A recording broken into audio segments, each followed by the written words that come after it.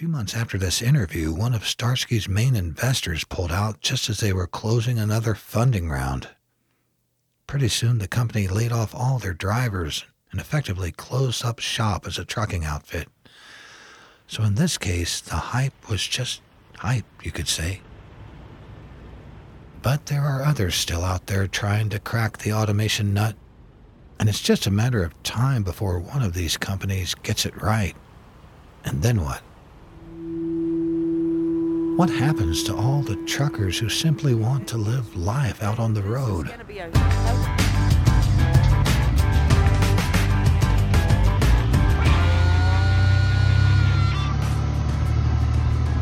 What indeed, as Long Haul Paul asks there about the push toward more and ever more automation of driving work. That clip is from Overdrive's 2020 collaboration with PRX's Radiotopia, the Over the Road podcast, the final episode that took a long look at automation on scene at the 2019 Great American Trucking Show in Dallas. At the same time, it gave Over the Road listeners both inside and outside of trucking a vivid portrait of the heavily manual, non-automated, grab the gears and thump the tires and talk to the dispatcher and negotiate the ins and outs of the picks and drops, the manual, real-time reality of over-the-road work today. I'm Todd Dills. You're listening to the Overdrive Radio podcast, and on this Good Friday, we're going to hear that episode in full as the last installment in Overdrive Radio's re-air of OTR, ongoing since late December. Automation has become a fundamental piece of the way so many think about the future of trucks and trucking, including regulators who've seen been on preparing the way in the name of safety. You'll recall news that aired just a couple weeks ago here in which the new Federal Motor Carrier Safety Administrator expressed her view that, though the timeline is ultimately unknown, that quote-unquote automated future, as some say, is coming. But you can count me among skeptics that, given the structure of our highway system, the American public will ever feel fully comfortable with the notion of sharing the road with 80,000-pound robots, without an operator therein as capable overseer, one might say, of the machine. But hey, the more folks are eventually ferried around by wheeled robots themselves, I could well be wrong. Likewise, given the impulses the old dollar signs in the eye can infect even the most high-minded, stand-up, and or moral among us with, well, the future looks pretty fuzzy, as it were. Don't forget to pack those reading glasses. What's more clear is it's been a bit of a busy week here at Overdrive for news. Before we take it back up with Long Haul Paul, here's some of the highlights. President Joe Biden's massive infrastructure plan calls for spending less than 10% of its $2 trillion price tag to improve highways and bridges, and to enhance safety. Such projects would fall under the broader transportation infrastructure spending, which accounts for less than a third of the $2 trillion. The American Jobs Plan would use $115 billion to modernize 20,000 miles of highways and other roads, and to repair 10,000 small bridges and the 10 most important large bridges in need of serious attention. The plan proposes spending another $20 billion to improve safety for drivers, cyclists, and pedestrians. Other transportation infrastructure funding would go toward public transit, passenger and freight rail service, ports, waterways, airports, and electric vehicle manufacturing and infrastructure. Reduced highway traffic last year did more than just ease stress levels for commercial drivers. As the pandemic-related lockdown took vehicles off the road, especially last spring, the improved efficiency gave owner-operators significant fuel mileage gains for the year. Though all segments posted gains, among clients of owner-operator financial services company ATBS, flatbedders showed the biggest jump in fuel mileage over 2019, said ATBS President Todd Amon. They added nearly a whole mile per gallon, getting close to 7 miles per gallon for the year. Such results suggest that when highway infrastructure investment actually keeps up with highway user demand, it could produce both environmental and financial gains. For the first time since early November, the weekly average price of diesel in the U.S. fell, according to the Department of Energy's weekly report. The decline shaved 3.3 cents off the average gallon of on-highway diesel, which ended at $3.16. That snapped a 20-week run of increases that saw fuel skyrocket by nearly $1. Truckload rates on the spot market, meanwhile, ended the most recent week up in all major segments, well above February averages according to DAT Freight and Analytics. Flatbed demand metrics on DAT load boards were soaring close to 2018 levels, with rates averaging up to $2.75 per mile. Dry vans hit $2.66, and reefer topped up to $2.94. Truck parking is getting a renewed push in Washington, D.C. The Truck Parking Safety Improvement Act, a bipartisan bill, would give states $755 million from the Highway Trust Fund to pay for varied projects that would increase the number of spaces. A similar bill was introduced in the U.S. House a year ago, but never got out of committee. Allowing truck drivers under 21 years old to drive interstate continues to gain momentum in Congress, but most average overdrive readers don't agree with it. In recent polling, nearly two-thirds of respondents oppose the notion. They point to already lax training for more mature drivers, and they also worry that a larger pool of interstate drivers would simply diminish highway safety. This is hardly the first time a push has been made to allow 18 to 20-year-old truck drivers to cross state lines, so the recently reintroduced Drive Safe Act anticipates safety objections. The legislation would establish an apprenticeship program that requires 400 on-duty hours and 240 driving hours for any such driver. The programs will be split into 120-hour and 280-hour probationary periods. Catch more anytime, of course, in the way of updates via overdriveonline.com. As you listen to this final episode of Over the Road, keep in mind the podcast aired originally in the spring of 2020, so references to prior years are just about a year outdated. Add one, as it were, whenever you hear, for instance, about a year ago. There's also an update to the then ongoing discussion of changes to the hours of service to re-inject a modicum of flexibility for operators. At the point of the original airing, details were still relatively unclear, though they're most certainly not anymore, as any regular listener knows. How's the new split sleeper working out for you? If you've used it, or any other of the new provisions that went into effect in September of 2020, I'd love to hear from you about it. Hit me with a message at our podcast line at 530-408-6423. Before I hand it off to OTR host Long Haul Paul Marhofer, here's a message from Overdrive Radio's sponsor. First Guard provides commercial truck insurance to leased owner-operators done right, as we've done for more than 80 years. We provide physical damage and non-trucking. Many companies make you pay up to 6 months of insurance premiums up front, but not First Guard. We bill monthly, so you get quality insurance without needing to pay a lot of cash up front. Go to firstguard.com. That's 1stguard.com. First Guard. We speak trucker. Let's talk. I'm Debbie Desiderato, owner of Walkabout Transport, and I'm just going to give you a quick heads up that there's a bit of strong language in this one, just a little bit. This past year at the Great American Trucking Show in Dallas, there convened a curious discussion panel. So my name's Paul Schlegel. You had the square-jawed veteran, 33-year veteran of the trucking industry. The lanky computer programmer. My name is Ognan. I'm only a 3-year veteran of trucking. And the mild-mannered moderator faced with a delicate task. All right. Well, we certainly appreciate all of you guys joining us today for this discussion on driverless trucks and the role that drivers will play when they're driverless trucks. I gotta hand it to these people. I mean, it really takes some guts to show up in Dallas at a convention center filled with hundreds of truck drivers and talk about the future of driverless trucks. The self-driving cars, the self-driving multiple teleops The centers. software can control the braking and the self-driving technology today. When you watch a tragedy unfold, there's a little part of you that wants to think, this isn't actually going to happen, is it? Maybe Romeo and Juliet won't commit suicide this time.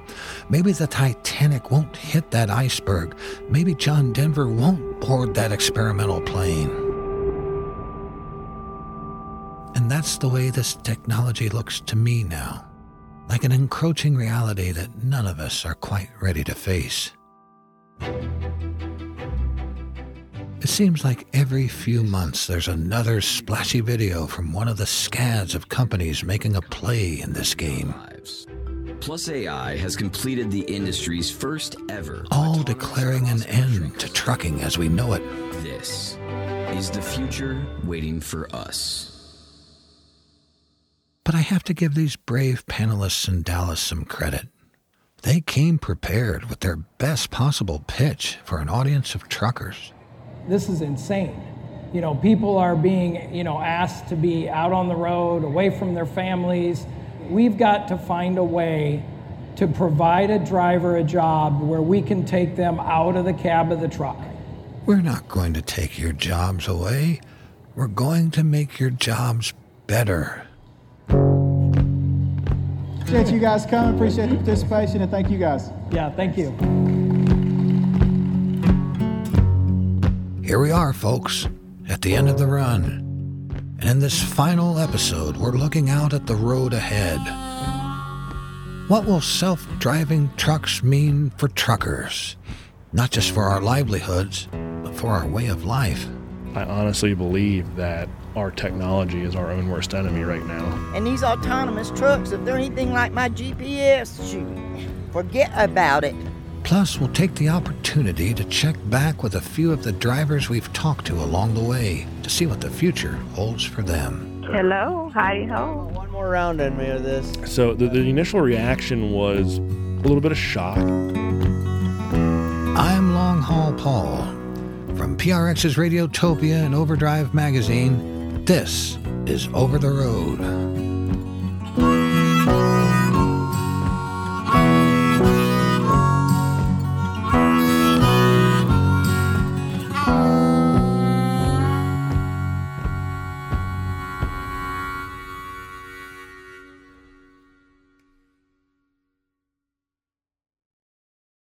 We're talking today about what my job could look like down the road.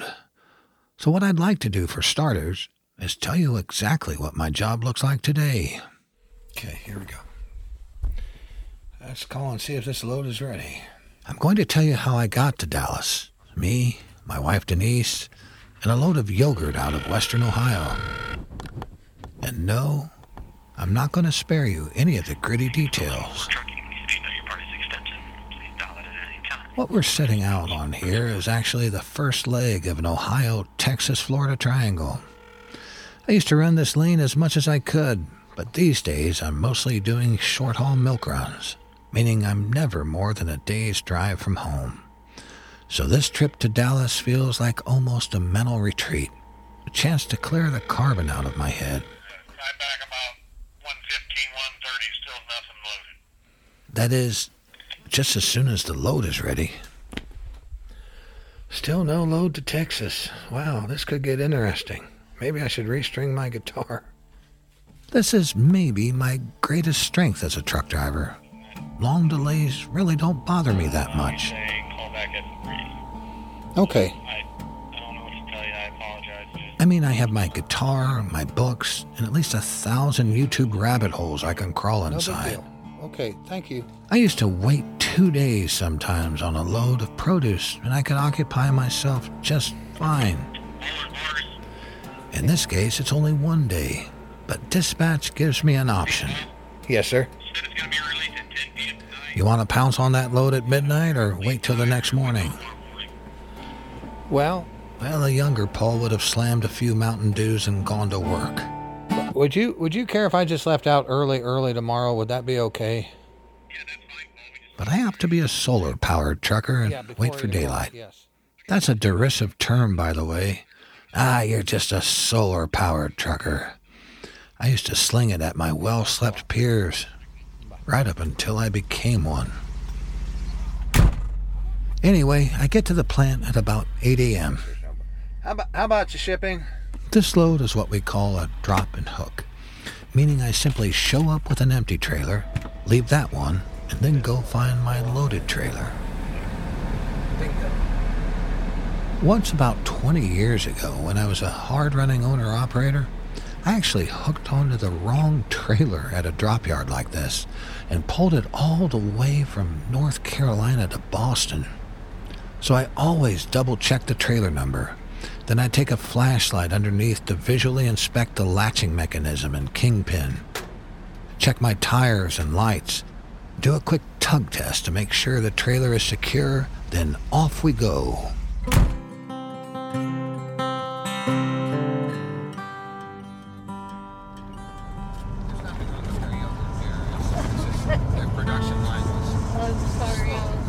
Denise and I are hoping to get as far as Richland, Missouri, to a mom-and-pop truck stop that we really like. But after about 6 hours in 2 states, fuel is running low. We stop just shy of the Missouri border in East St. Louis. I might be showing some bias here, but when you take a large Midwestern city and put a direction in front of it, like East Chicago, South St. Paul, that's usually a sign that you're in the working side of town. Stopping to fuel here. And sure enough, the East St. Louis Pilot Travel Center is surrounded by drop lots and nondescript warehouses.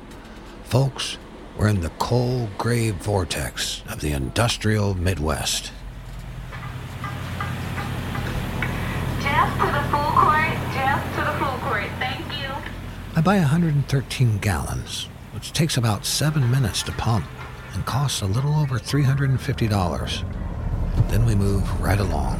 Back on the road. Well, can I have some of those nuts, or? We cross the mighty Mississippi and into the west. I realize this is largely a symbolic border, but once you cross that river, there really does seem to be a little more elbow room for a big truck like mine.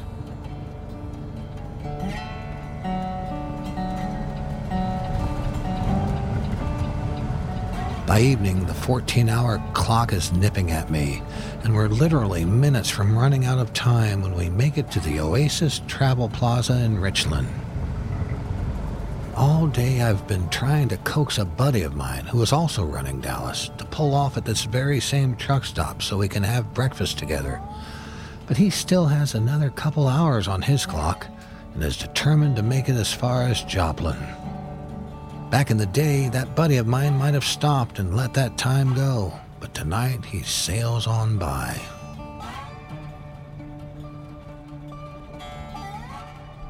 Now we're finally done for the day. Our bags and clothes are all piled in the sleeper, so we move it all onto the front seats for the night. And I'll see if I remember to bring the pillowcase in my suitcase.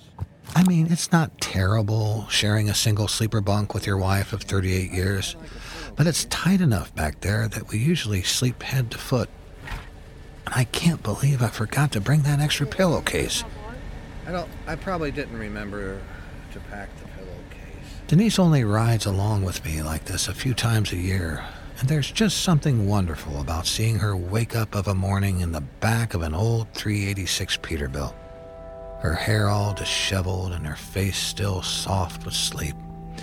I'm reminded again that she is a strikingly beautiful woman. I'm ready if you are, dear. Just Paul, time machine. how rough do I look? You look great, Denise. You're in a truck stop in Missouri. You're going to be the most attractive woman in there. Let's go. After breakfast, we move all the bags back into the sleeper. Set up the e-lock, tap the tires, check the lights, and then it's off to Texas. For the second day, the goal is to get as close to Dallas as we can before we shut it down. We do pull off for some barbecue in Big Cabin, Oklahoma, but otherwise, Jackson Brown hurries us right along.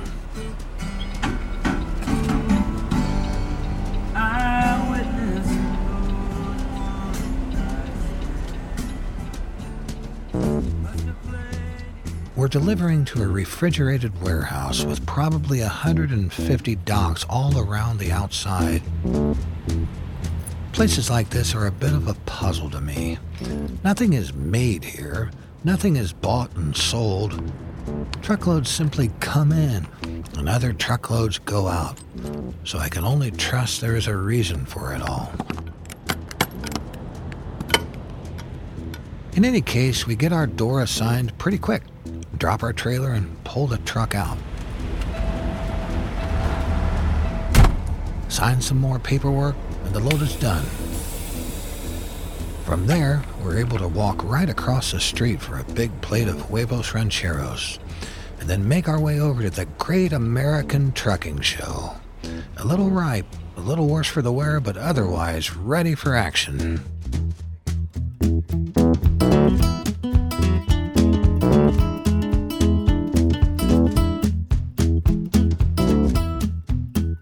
We kind of lingered over this tale longer than we might normally, because I want you to really appreciate what a day's workout on the road entails. For now, at least.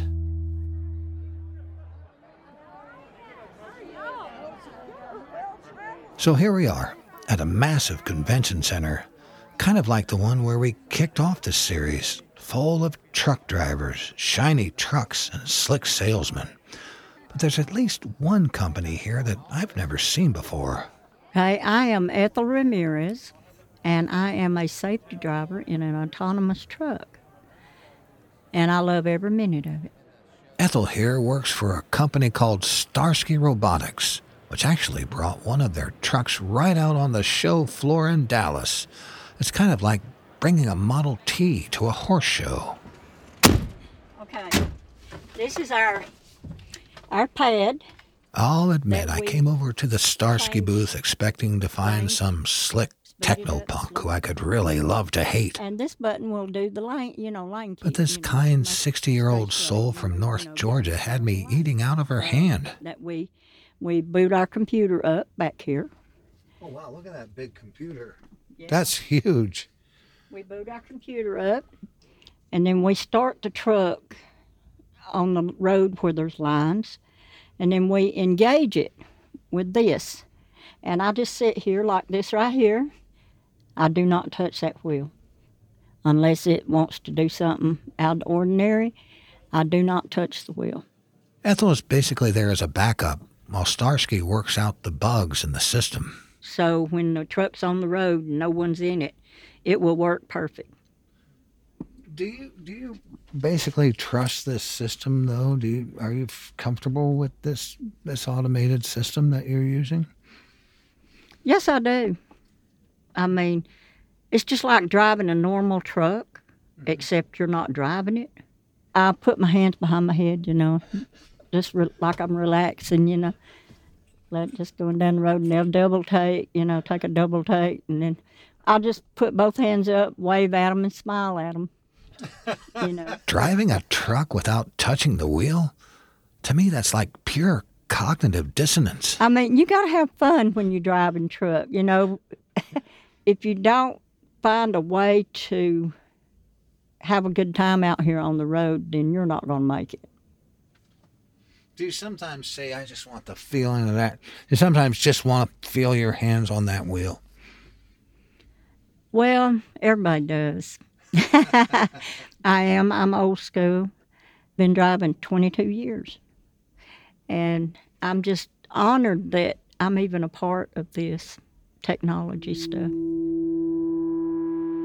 I knew it was coming, but I didn't think that I would ever be a part of it.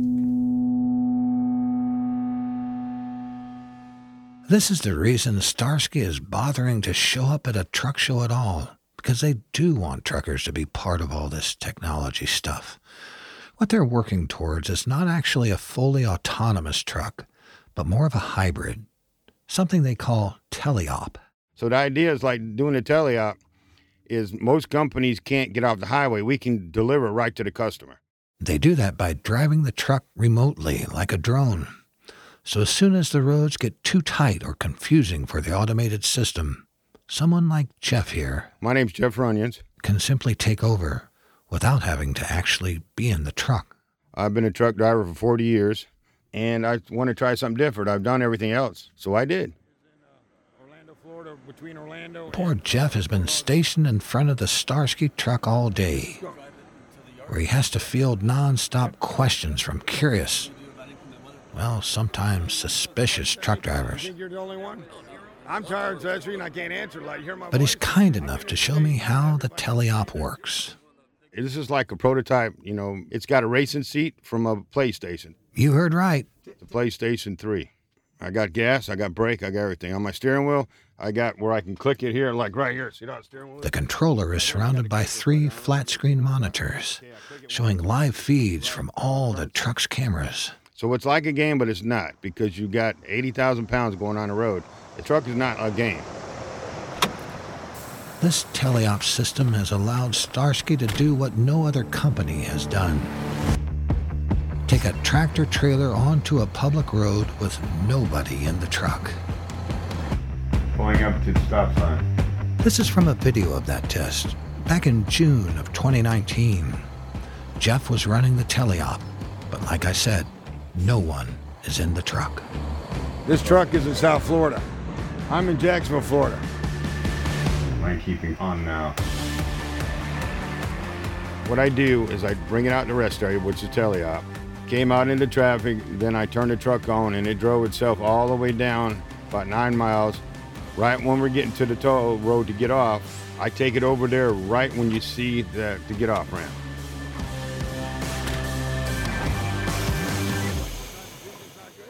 And I'm the worst critic on it, but they make everything better when I tell them.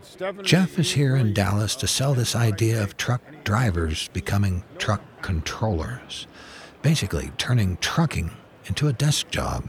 We're going to have it so the drivers work 8 to 10 hours a day, and that's it. So everybody, it's going to be nice and fresh, and they're not going to be driving all night long or, working 70 hours a week like truck drivers do nowadays.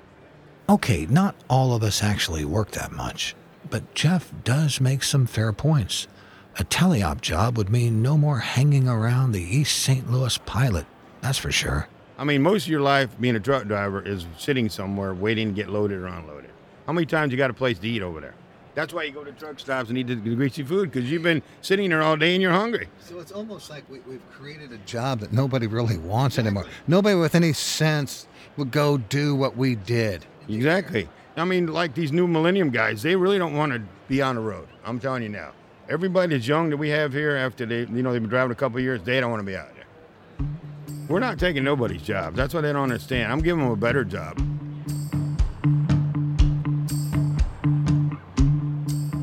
As you can imagine, that idea draws mixed responses in this crowd. I don't want to, sit in some room and let a truck drive by itself. Yeah, I'm gonna wait and see mode, yeah. I go crazy.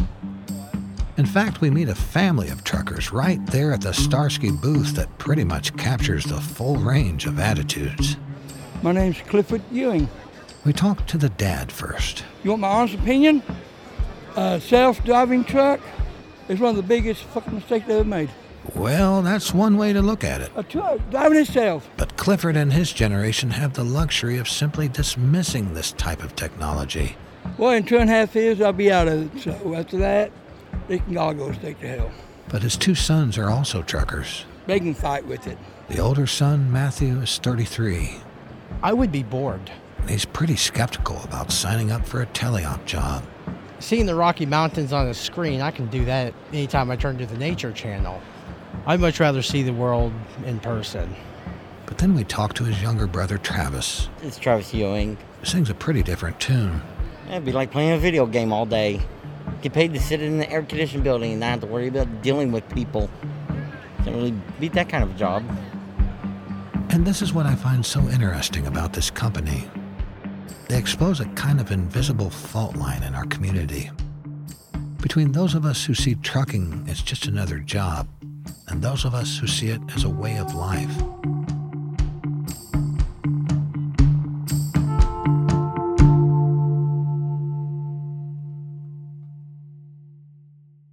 But before we get too carried away, I want to encourage everyone listening to maintain some healthy degree of skepticism about all this technology stuff, as Ethel put it. Matter of fact, a few months after this interview, one of Starsky's main investors pulled out just as they were closing another funding round. Pretty soon, the company laid off all their drivers and effectively closed up shop as a trucking outfit. So in this case, the hype was just hype, you could say. But there are others still out there trying to crack the automation nut, and it's just a matter of time before one of these companies gets it right. And then what? What happens to all the truckers who simply want to live life out on the road? It's going to be a hell of an unemployment line, I think. You know, when autonomy takes over and puts us all out of work, you know? As you can probably imagine, there are a lot of them right here at the Great American Trucking Show. Well, I'd rather just drive around aimlessly in my truck. Let me tell you what it gets you when you give them all you got.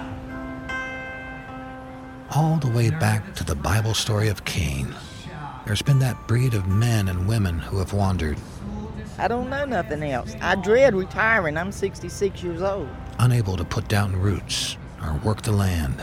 I don't want to do another job in life. We're going to stay out here every day that God blesses us and lets us do it.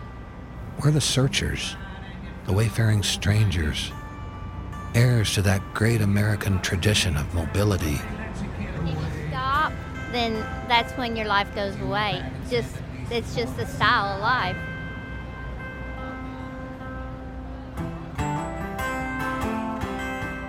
And for the truckers of this breed, the thread of hope we hold on to is the knowledge that there's a lot more to our jobs than just keeping the rig between the white lines.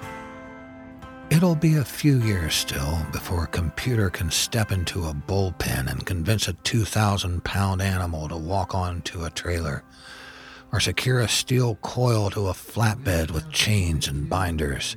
Shoot, even the simple rituals of a produce hauler like me, checking tires, switching out trailers, fueling up the reefer unit, interacting with the shippers, brokers, and receivers.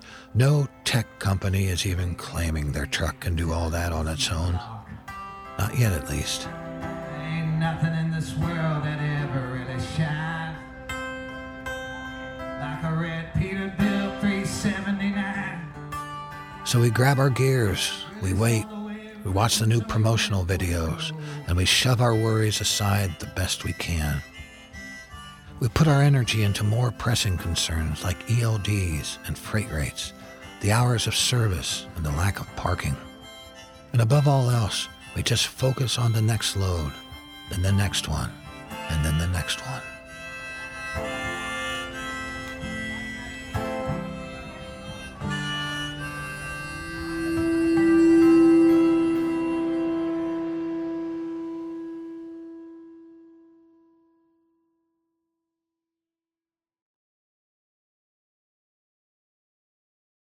Hey folks, since we can't get back into the studio right now, I'll be recording this last bit right out here over the road.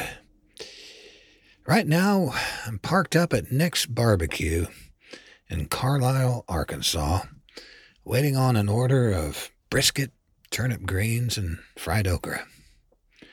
Hard to believe, but we've been working on this series for over a year.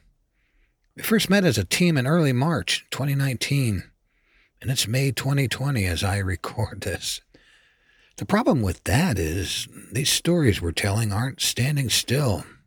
They're out there moving and changing with the rest of us. So before we close up shop, I want to share a few updates from the people we interviewed this past year. Let's kick it off with Jared Sidlow, the bull hauler we met out in Nebraska. So you had a thing for trucks? Forever.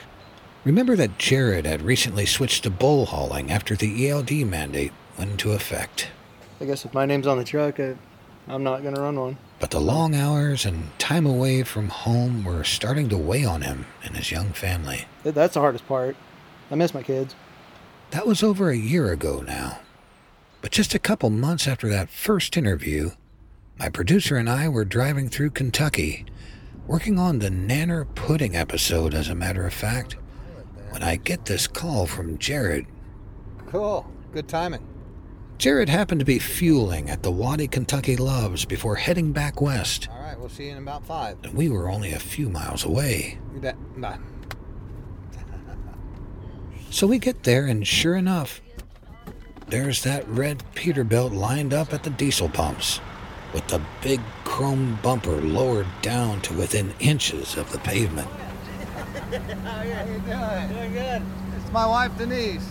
Jared was there on one of his usual cattle runs, taking feeders from Kentucky out to Nebraska. Got 70 head of steers on, going to a feedlot. But then he gave us some news. I got about one more round in me of this, and then pull the plug. Jared the bull hauler is getting out of bull hauling. He found a local tanker gig that'll have him home every night. Yeah, just miss the kids, and it's not fun anymore either, you know? There's too many regulations, and I'm just ready to be done. By then, Jared's truck was topped off, and he did one last check of his cargo to make sure they were all still on their feet. Just try to be as good to them as you can. They got a pretty crummy life, so. Then a rainstorm came out of nowhere. I got a feeling we're fixing to get soaked. And we said a hasty goodbye under the fuel island.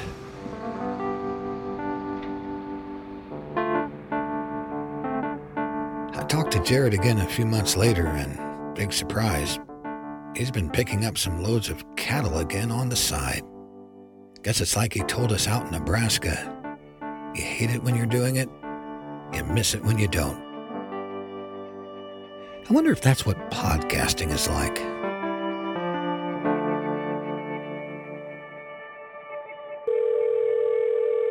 We recently followed up with the other trucker we met in Nebraska. Hello, hi ho. Kenyette. She also had some big news for us. Yeah, so I bought a truck in the middle of April. This is just classic Kenyette. In the midst of a pandemic, as the world braces for economic collapse, that's when she makes her move. So it's kind of an awkward time, but it's like, you know, it's just now's the time. Quite the contrarian, that Kenyette. And so if I can make it through the boot camp of the now, then anything after that, once it rebounds, should be a whole lot better. Does it feel different to be driving a truck that you own? So I liken a company driver to being like staying at home at your parents' house. They may cook your food, buy the food, pay the utilities, but you don't really get a true sense of living until you get out on your own. And, you know, I may completely fall flat on my face, but you got to spread your wings and fly.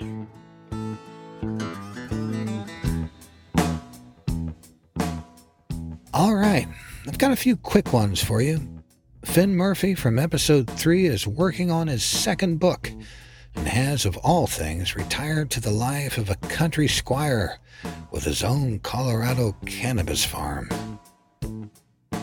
Meanwhile, over on I-75, Genevieve has just released her first album, and Janet, also known as Tammy Wynette, has retired from the Derby City truck stop due to health issues. She now makes beautiful Appalachian quilts. You can find her work on Facebook by searching for Touche Crochet by Janet. Hello? This is Zane. Is this my sister? This is your sister, Lacey. So last we heard, Brother Zane was still looking for work out in Montana, but pretty determined not to follow in the family tradition of truck driving. So tell me about what you got up to this last summer. What were you doing for work?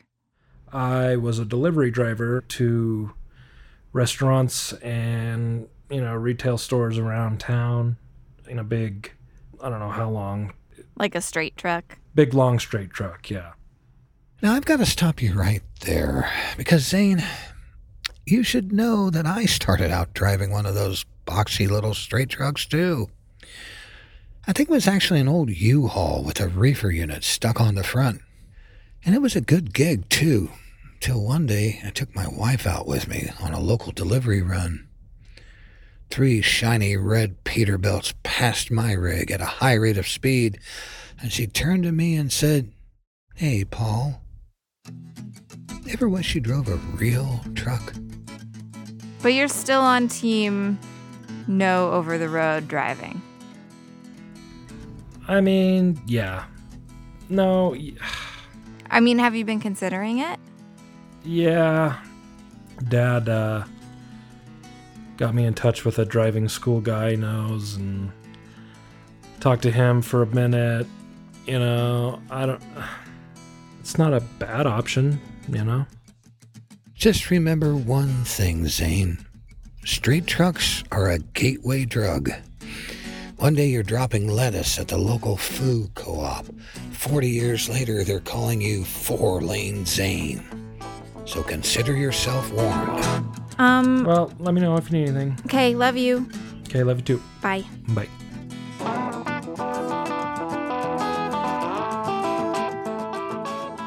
Remember how Binda out in California got into trucking because of a couple misdemeanor DUIs he had? At that time, it seemed like the best way for me to provide for my family, to where I was, bringing in a good amount of money.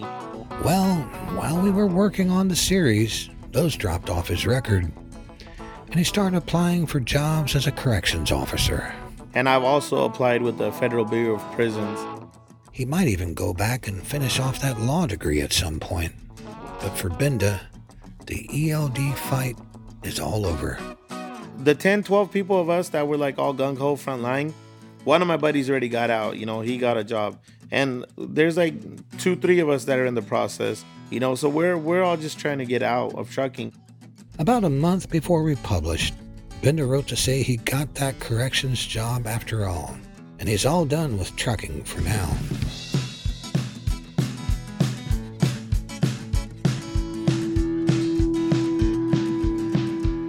I want to end with Binda's fellow activist and our old friend Mike Landis, because the big update here is also news for all truckers. Okay, I want to thank everyone for that participated here in person. Just ahead of the truck show in Dallas, where we kicked off this episode, the Federal Motor Carrier Safety Administration actually proposed new rules that would give truckers more flexibility with our driving hours. Important stage here. This is not a final rule. So I'll give you my take on it. There's a lot of speculation right now. The details are complicated, but the basic gist is that we would be able to stop and start that 14-hour clock at some point during our workday.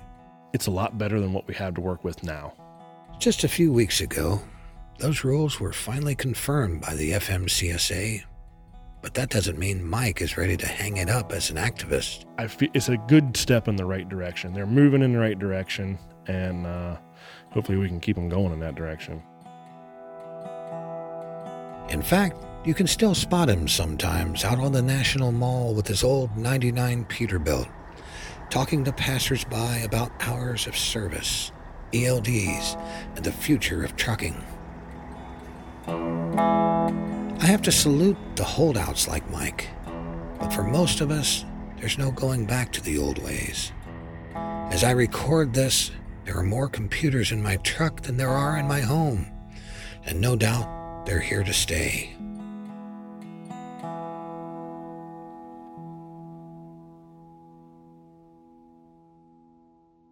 So yeah, I'm still out here, though my last rig was sold off long ago. After my big wreck, the one that nearly claimed my life, along with that canary yellow Western Star and a regrettable quantity of cheese, I never quite found my footing again as an owner-operator.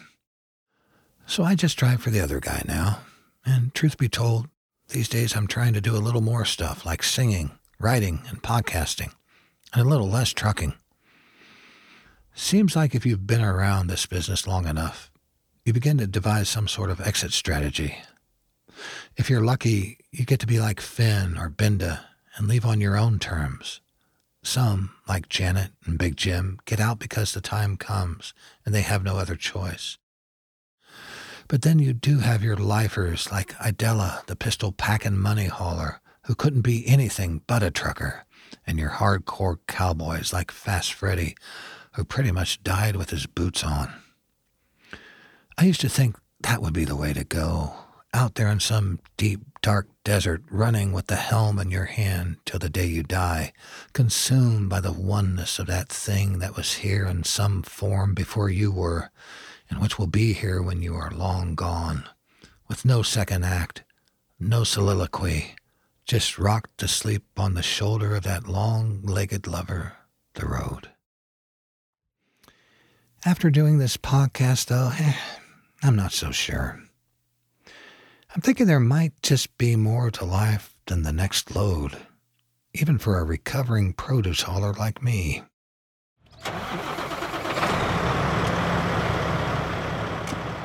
Anyway, this is the kind of stuff you think about when you've got 600 miles of I-20 to cover before sundown.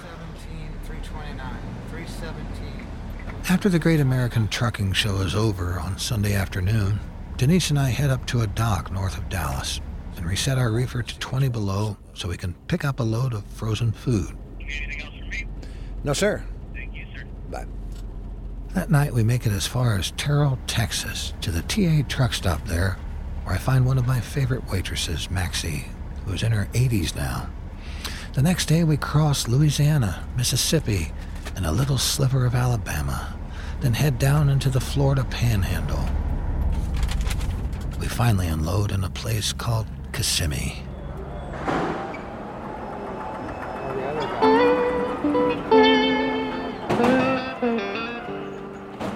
The next morning we hike the reefer up to 32 degrees for our load of orange juice and head north on I-75. We haul through Atlanta and K-Town, where my personal watermelons got pureed in that fender bender. Then up and over the Cumberland Plateau, past the 49er Fuel Center, past the Derby City and the 76, then up through Cincinnati and into the verdant fields of western Ohio. I can't quite recall where that orange juice ended up. I have a hard time remembering loads. After a while, they really do all become a blur.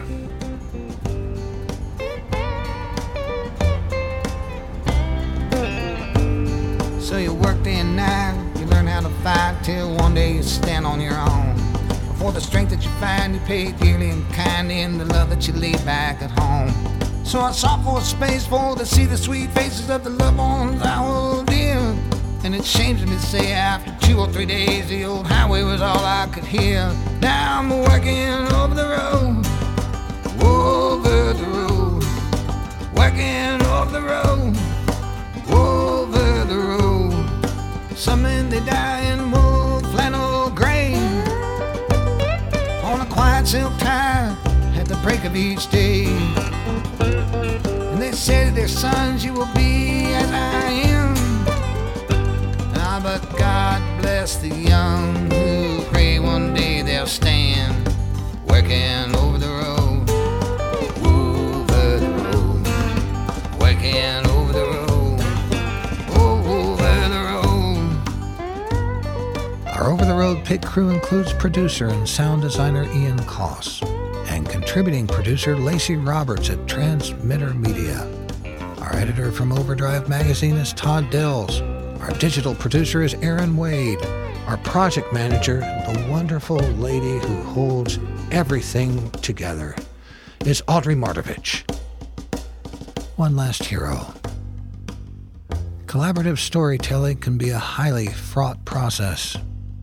For a grizzled old trucker like me, in essence a practitioner of a solitary trade for almost 40 years now, I reached a point when this whole team thing just proved to be more than I thought I could handle.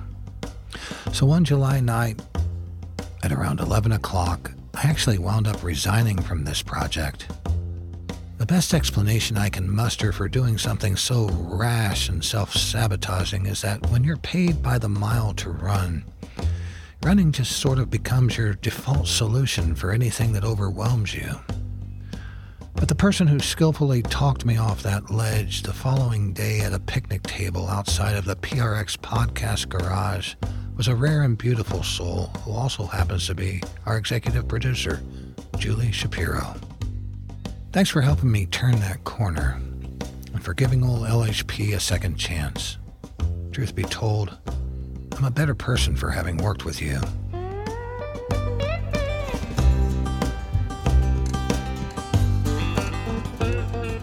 All the music on the show is by Ian Koss and myself, featuring performances by Travis the Snake Man Womack, Terry Two Socks Richardson, Tishomingo Jim Whitehead, Jan Grant Gullett, the late great Roger Clark, and Mr. Andrew Marshall.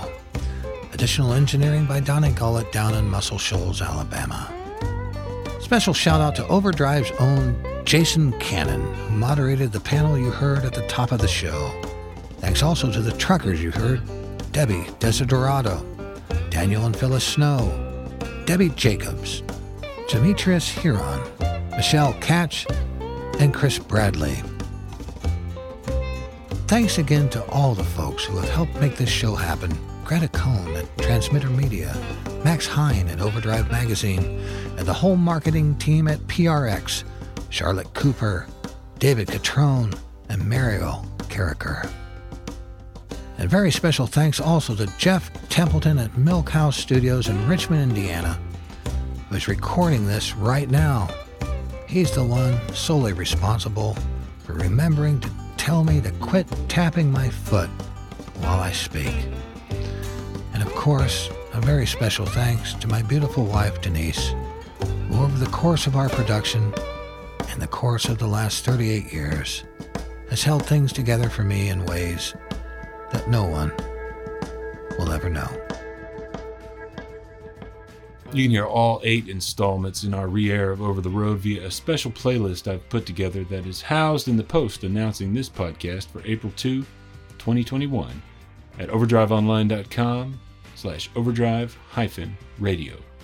Also find it in Overdrive Radio's SoundCloud profile at soundcloud.com/overdrive-radio. No hyphen there.